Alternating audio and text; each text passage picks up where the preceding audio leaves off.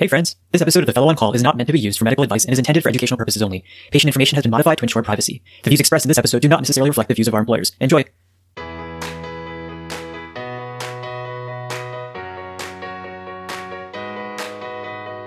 Welcome to another episode of The Fellow on Call, the Heme podcast. We're coming at you from Rouleau University Medical Center. I'm Ronak. I'm Vivek. And I'm Dan. And in today's episode, we talk about another hematologic emergency. This time, something that we've been referencing, I think, at least a handful of times on the show so far, and that is heparin-induced thrombocytopenia, or HIT as it's usually known. And guys, I'm excited because I feel like we've been leading up to this for a while now, and we keep on talking about it. It came up during thrombocytopenia. It came up during, some of our initial episodes on hematologic emergencies. We think about it all the time, especially when we're on consults. And so I'm just excited to share with our listeners everything that they need to know about heparin-induced thrombocytopenia. Yeah, this is the one topic that you get consulted on so frequently, but it's also such a nuanced thing that it's really hard to know what to do. And one of the things I learned as a fellow, if you look at the cardiac ICU, there are so many positive hits there. And the question is, what do you do with that? And how do you correlate the clinical findings to know if you have this diagnosis of heparin-induced thrombocytopenia?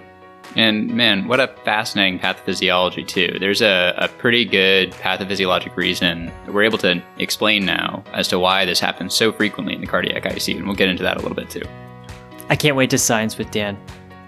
Yeah, it's always good sciencing with Dan, and right now, the best way to science with Dan is when he's wearing his Hawaiian shirt. We have matching Fellow on Call Hawaiian shirts for the Twitter space because we didn't know Twitter space was just audio. But he's wearing that over a button-up shirt. It's making me feel very PhD-like. It's not a credential I actually possess, but I don't know. A lot of my attendings, or I guess PIs back in the day, would always wear the worst shirts. I feel like this carries on that tradition. Yeah, and the double shirt is what you need. I mean, that's just perfect. Yeah. Well, guys, if only you could see us.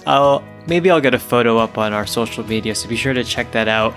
Dan rocking our newest line of Hawaiian shirts as Couture Day, the Fellow on Call. So without further ado, let's roll the show. All right, guys. How's everybody doing today?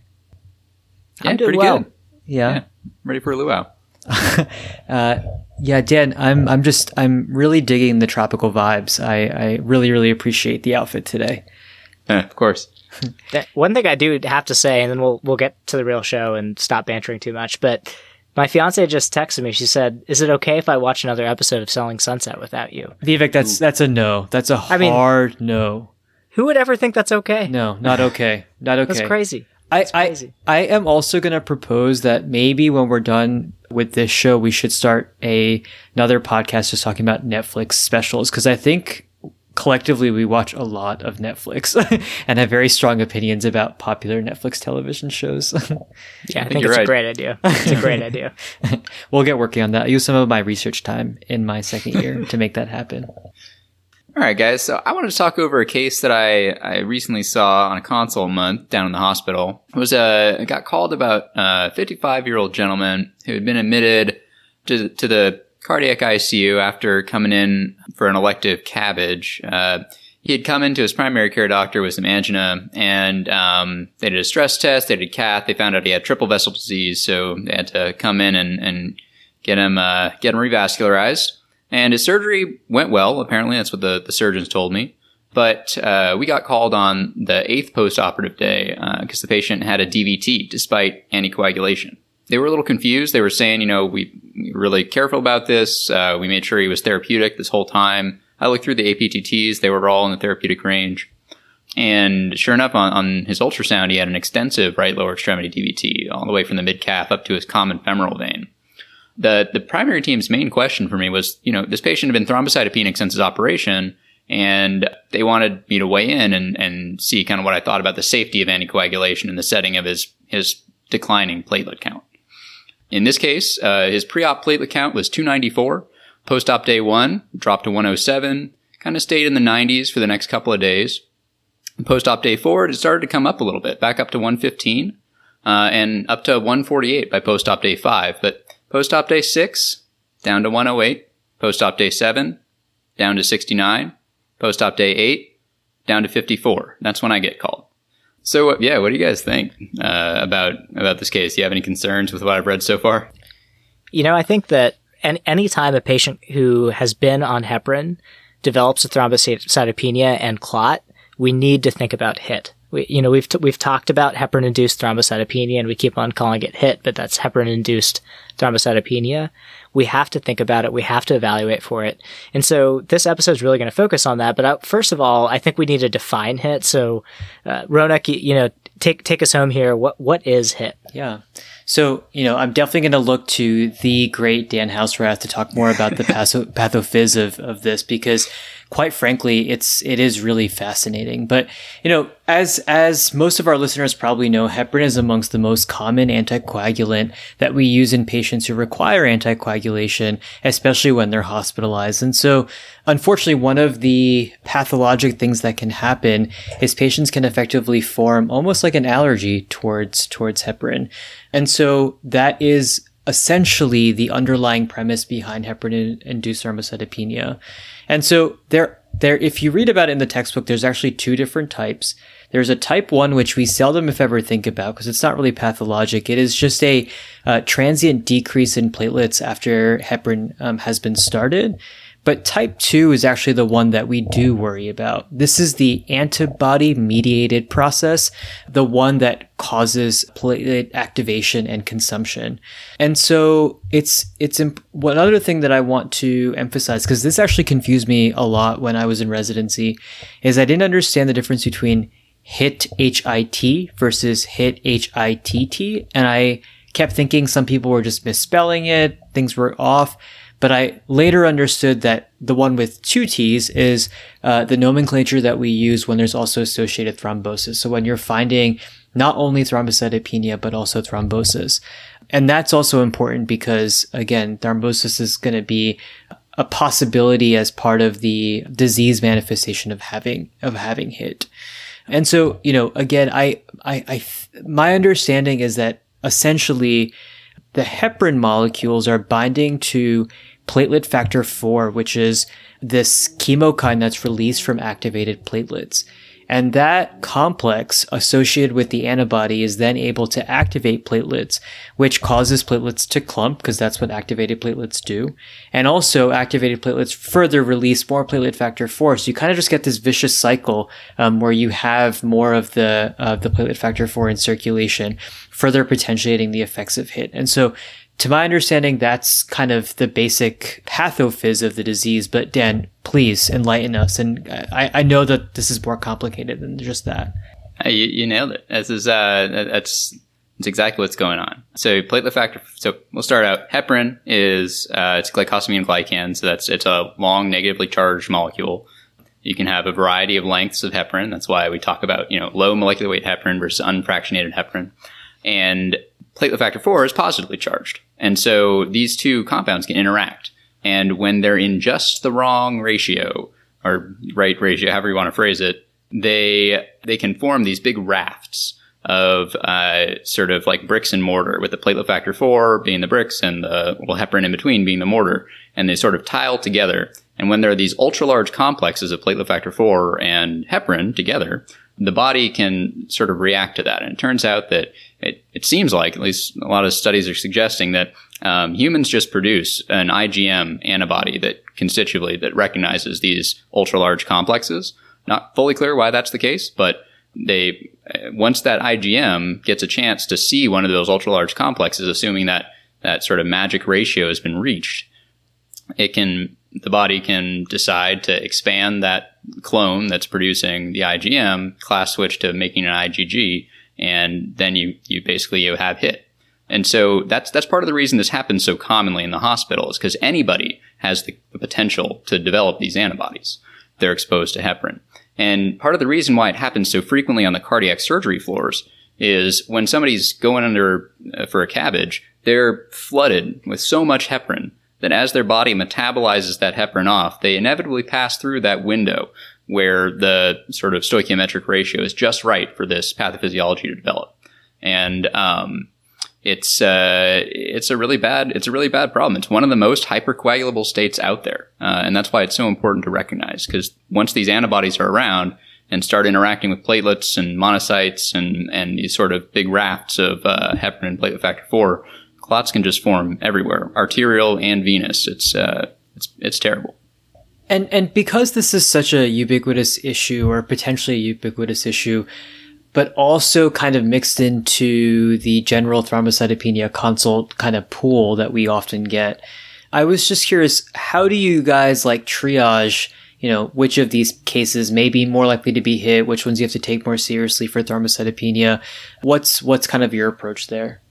Yeah, that's a really important question. And before we get into that, and really what we're talking about is something called the 4T score, which is something that you calculate, and I'll go through that. But before I get into that, I just want to say that with this patient, one of the interesting things that Dan described when he was talking about the platelet count is that you initially had this drop in platelets and post-op day 1, and then it started to increase around post-op day 4 to day 5, and then it dropped again.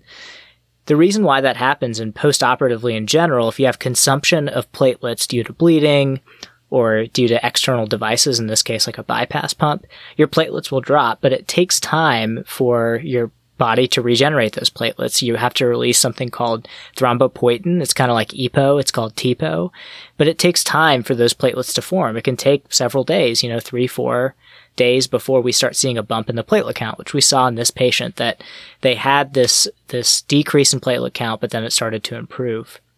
The fascinating thing about HIT is that we've been talking about how it's antibody mediated. So your body has to take time to make those antibodies and for this whole cascade to occur that Dan and Ronak described.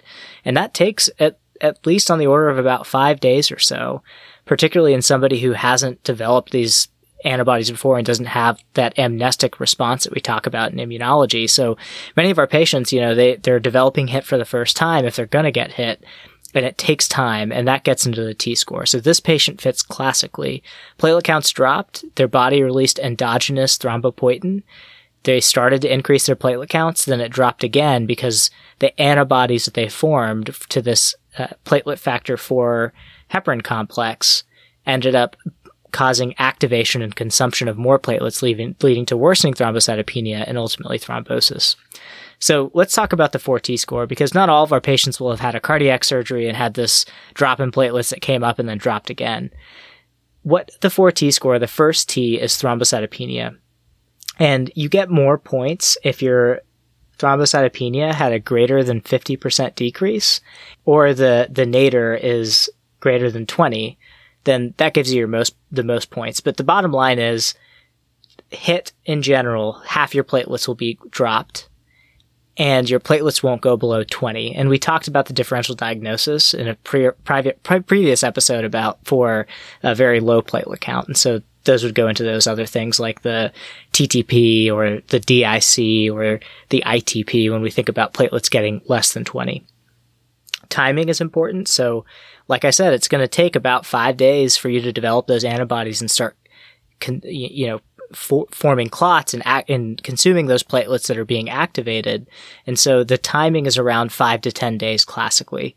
And there are other nuances with the timing. If you had a hyperacute response in thrombocytopenia with heparin exposure, that's the idea that you probably had an amnestic response, that maybe at some other point you developed the antibodies, but you didn't get the syndrome, and now you're having another exposure and your body rapidly releases the antibodies and causes this thrombocytopenia and thrombosis. The third T is thrombosis. So when you activate these platelets, if you have new thrombosis, that gives you more points. And again, there's nuances that you can look at that we'll link to our show notes. But the bottom line is, did you form a clot? Because that's the pathophysiology. Pathophysiology, again, is consuming your platelets, forming clots. So you get a thrombocytopenia. Developing antibodies, that takes time on the order of 5 days or so. So timing is important. thrombosis as you activate these platelets. So did you form a clot, whether that's venous or arterial? And then the last thing is, can you think of other causes of thrombocytopenia? We have that schema that we've talked about in our prior episodes about all of these other causes of thrombocytopenia. And this is a more nebulous part of the scoring that really is clinical judgment, but it's important because if you can think of 5, 10 other causes of why a patient got thrombocytopenic, maybe it's not hit. But if you can only think of just maybe 1 or 2 other causes, then that really rings the alarm bells of your pretest probability that this is going to be hit. So that last one is called other, with the T for other causes of thrombocytopenia. And really what that's telling us to do is let's actually have a good pretest probability that we think this is hit. And the point of this 4T score is to screen for whether you should send for the hit ELISA antibody test.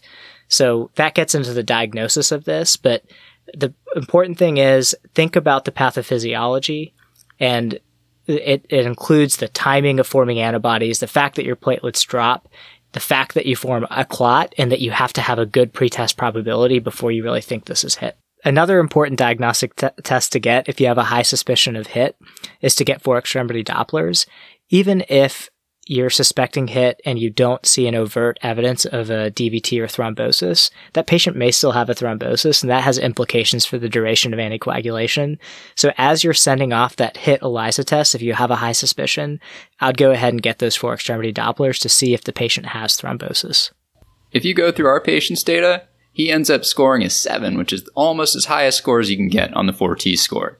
He gets 2 points for the degree of platelet fall, and his nadir being above 20. He gets 2 points for the timing, which is, between 5 and 10 days. He gets 2 points for having proven thrombosis. It was symptomatic. And I'm giving him 1 point, saying maybe there's a possible other cause. The guy's in the hospital. There's any number of reasons. Maybe he's getting an infection or something. We can surmise there may be other reasons that he could be thrombocytopenic. So I'll give him only 1 point for that. And that comes out to 2 plus 2 plus 2 plus 1, so 7. That is a high probability of hit. So in this case, we did go ahead and ask the team to send off that ELISA. And in this case, the ELISA came back at 4.6, which is pretty floridly positive. And that's just detecting the presence of this antibody. What we don't know is whether or not the antibody is actually responsible for this thrombosis. We don't know if it's interacting with platelets in such a way that's putting him at risk for thrombosis. Do y'all know how we make that distinction? I don't actually, Dan. So I think I just want to clarify what you're saying then. So if a person comes back with a positive ELISA test, that means that we can continue to be suspicious that they have hit, but they don't technically have hit yet. Is that correct to say?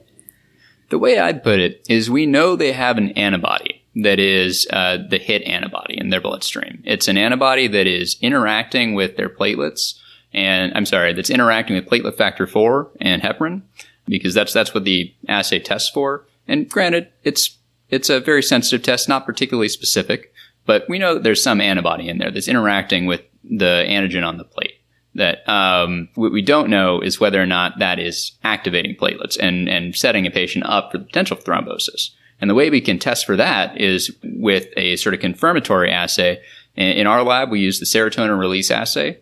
Really great test. It's 95% specific and sensitive. And you might kind of think, well, if the test characteristics are that great, why are we not just sending that as our first test? There's a good reason, and it's an incredibly challenging test to perform. This test actually requires that we have a platelet donor from a specific pool of platelet donors that our lab knows how their platelets behave in this test, and we know that their results will be valid. So we have to call one of them in, have them give us some platelets, load those platelets with radioactive carbon, a serotonin labeled with radioactive carbon, and then expose those platelets to heparin under a series of different conditions. So we see if there's any release of that radioactive serotonin with no heparin. We see if there's release of radioactive serotonin at a therapeutic concentration of heparin. And then we look for release with a supratherapeutic concentration of heparin. And this gets at what we were talking about with that stoichiometric ratio of platelet factor 4 and heparin. If you go supratherapeutic, if you just flood this person with heparin, those rafts can't really form because the ratio between platelet factor 4 and heparin just isn't right. And so the classic positive serotonin release assay is nothing on your negative control with no heparin. You get release of serotonin with the therapeutic concentration of heparin and no release with the super therapeutic concentration of heparin. That's the classic positive confirmatory assay. It does, because of all this sort of work, it takes the lab tech a full day to do it. It's often not available same day that you get your first result back. So once that, if you have somebody with a thrombus and with a high OD or with a positive ELISA, you kind of have to start presumptively treating just because this is such a serious condition. And then you can maybe back off if the SRA comes back negative. But in this case, we pulled the trigger and we started managing this patient as though it were HIT. And I think that's great because, sometimes even when we send the HIT antibody, if we have a high 4T score and have a really high pretest probability that the patient has HIT, we automatically stop the heparin and switch the anticoagulant, which is really important. So that's how that T-score is really helping you determine, we don't want to wait on HIT. You don't want to wait until they develop new clots. You really want to treat them soon rather than later. And as Ronak talked at the beginning of the show, if you have that no thrombosis case, you don't want to let that patient develop thrombosis because that commits them to a longer length of anticoagulation at the end of all of this. And so it has very, very important implications to treat this early if you have a high index of suspicion. And I love how Dan explained that. It's perfect, is that we have antibody present, but is that antibody actually doing anything? And we can only know that with this serotonin release assay activity test. That tells us, is there actually something happening with that antibody causing the issue that we have with HIT? And I just want to reiterate a point. If you send a DAT test on everyone that rolls through the hospital, they might have an antibody, but that doesn't mean they have hemolytic anemia. And the same case is true here. The important thing to not send a HIT ELISA on everybody is because if you do have a positive HIT ELISA, you have to treat them. And it's not, you're committing that patient to a pretty aggressive treatment. We're going to talk about that right now. So Ronak, how would you treat heparin-induced thrombocytopenia? Yeah, that's so important. So as Vivek, I think you kind of alluded to it. I think the first step is you want to stop the heparin. And this also includes, the sub-Q heparin that somebody might be getting, or things like enoxaparin. These are all heparin-related derived products. So any heparin product you want to stop using, and you're going to be switching them to a different type of anticoagulant. At our institution, at Rulo University, we typically reach for either argatroban, which is one of our direct thrombin inhibitors, or fondaparinux, which is a factor Xa inhibitor. And so essentially, you are continuing to give them anticoagulation with a non-heparin derived product because of that risk of thrombosis that can develop based on the pathophys that we talked about underlying the mechanism behind HIT. And then, something that I learned very early on in my heme consults is my attendings were very religious about ensuring that heparin allergies are added to the allergy list so that this patient never gets heparin again in the future, unless there's a situation where it might be necessary. But in general, we want to try to avoid heparin in these patients because of this immunogenic potential that it has in this patient. And then, the guidelines about how long to keep someone on anticoagulation for are a little bit various, but the American Society for Hematology guidelines actually say that we should be keeping these patients on anticoagulation until their platelets are recovered, and they define that as a platelet count greater than 150,000.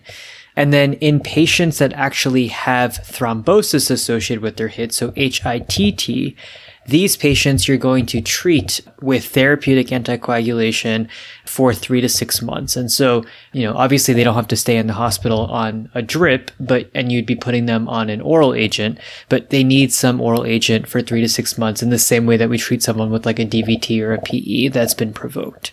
Yeah, and I think that's great that the bottom line that Ronak said beautifully is that we stop the heparin and switch the anticoagulation and make sure they're on a therapeutic amount of anticoagulation. We can see HIT in somebody getting prophylactic heparin, prophylactic Lovenox or prophylactic sub-Q heparin. It can happen. And you want to make sure that even though they're thrombocytopenic, that they're on therapeutic anticoagulation. And like Ronak said, at Rouleau, we generally reach for argatroban or fondaparinux, but you can also use the DOACs. You can use Xarelto in a case with HIT. There's data supporting that. And you might see something like bivalirudin. So there are other options, just non-heparin-based products. And I think as we get more studies done, maybe DOACs are the way to go. The reason why it's helpful using those other anticoagulants is that they're drips, there's infusions, you can titrate them, you have better control over them, particularly when the patient's thrombocytopenic and might bleed. Particularly in a post-op patient is one of the reasons why we don't just reach for that DOAC immediately. But it's good to know that you have options, and there's still a lot of data to be gleaned from this, and there's still a lot of research to be done. We know how to treat it, but there are so many different options and routes that you can go with it. Yeah, classically, this was a kind of warfarin or bust situation, but we're certainly evidence is constantly mounting for broadening the use of DOACs in all situations, and this is one of them. But I will say nothing really makes you paranoid like managing a HIT patient. That heparin is just everywhere. In fact, if we're managing a patient who's coming in from an outside hospital and they're starting to develop some thrombocytopenia, I generally just assume they were exposed to heparin at some point. At that other hospital. Sometimes hospital records are incomplete. Try as we do to keep a record of everything we do for people. Sometimes things slip through the cracks, like sub-Q heparin. And so just being really conscious of all the potential sources for heparin. Dialysis circuits are a great example of this. It doesn't take much once somebody has this antibody kicking around to cause trouble. And so, we'll talk more about in future episodes about re-challenging patients with heparin with a history of HIT, very small number of scenarios where you need to do that. But like we said, get them off the heparin from everywhere. Start therapeutic anticoagulation with something, trend that platelet count until it recovers, and then determine duration of anticoagulation based on what's happened to them. And I think both from the side of a resident that may have called a consult for a HIT in the past, and also as the person now doing those consults, I think what Dan highlighted about trying to get a history about prior heparin exposure is so key. And so if you are the person calling a consult, just take that extra second to go through any other records that you have, or just ask the patient whether or not they've been exposed to heparin before, because that may actually help us kind of triage the case immensely and kind of help you take care of the patient. And then, of course, on our end, as Dan said, if we don't have that information, perhaps just assume and err on the side of caution just because of the high rate of mortality associated with this disease state. Another thing that always confused me and that I always wondered about is if we stop the heparin and we're not giving this patient more heparin products, why do they need to be on therapeutic anticoagulation for so long? And one of the attendings at Rouleau told me that, and this is a really great explanation, that your body also has endogenous heparin-like molecules. So this cascade can continue on even if you're not getting exogenous heparin, which is why we wait until the platelet count recovers, and we know that we don't have this ongoing cascade, because even if you don't have that heparin, your body has heparin-like molecules, which can still lead to platelet activation and thrombosis. So that's why we also not only for patients with thrombosis start that therapeutic anticoagulation, but even if a patient doesn't have thrombosis, we still do therapeutic anticoagulation until their platelet count recovers. Guys, this is fascinating. Dan, I understand why you got so giddy when we talked about choosing HIT as the topic that we'll be discussing today. This is awesome. I'm really looking forward to our weird HIT situations future podcast, where we talk about, a case of anamnestic response. We talk about spontaneous HIT or vaccine associated. We'll see, Dan. HIT. We'll see. Oh yeah, it's coming. I don't know. We'll see. It's gonna be a while though. All right, guys. Well, Vivek has to go watch Selling Sunset, so I think that's all about the time that we have on today's episode. So until next time, we'll see you later. See you later. Peace.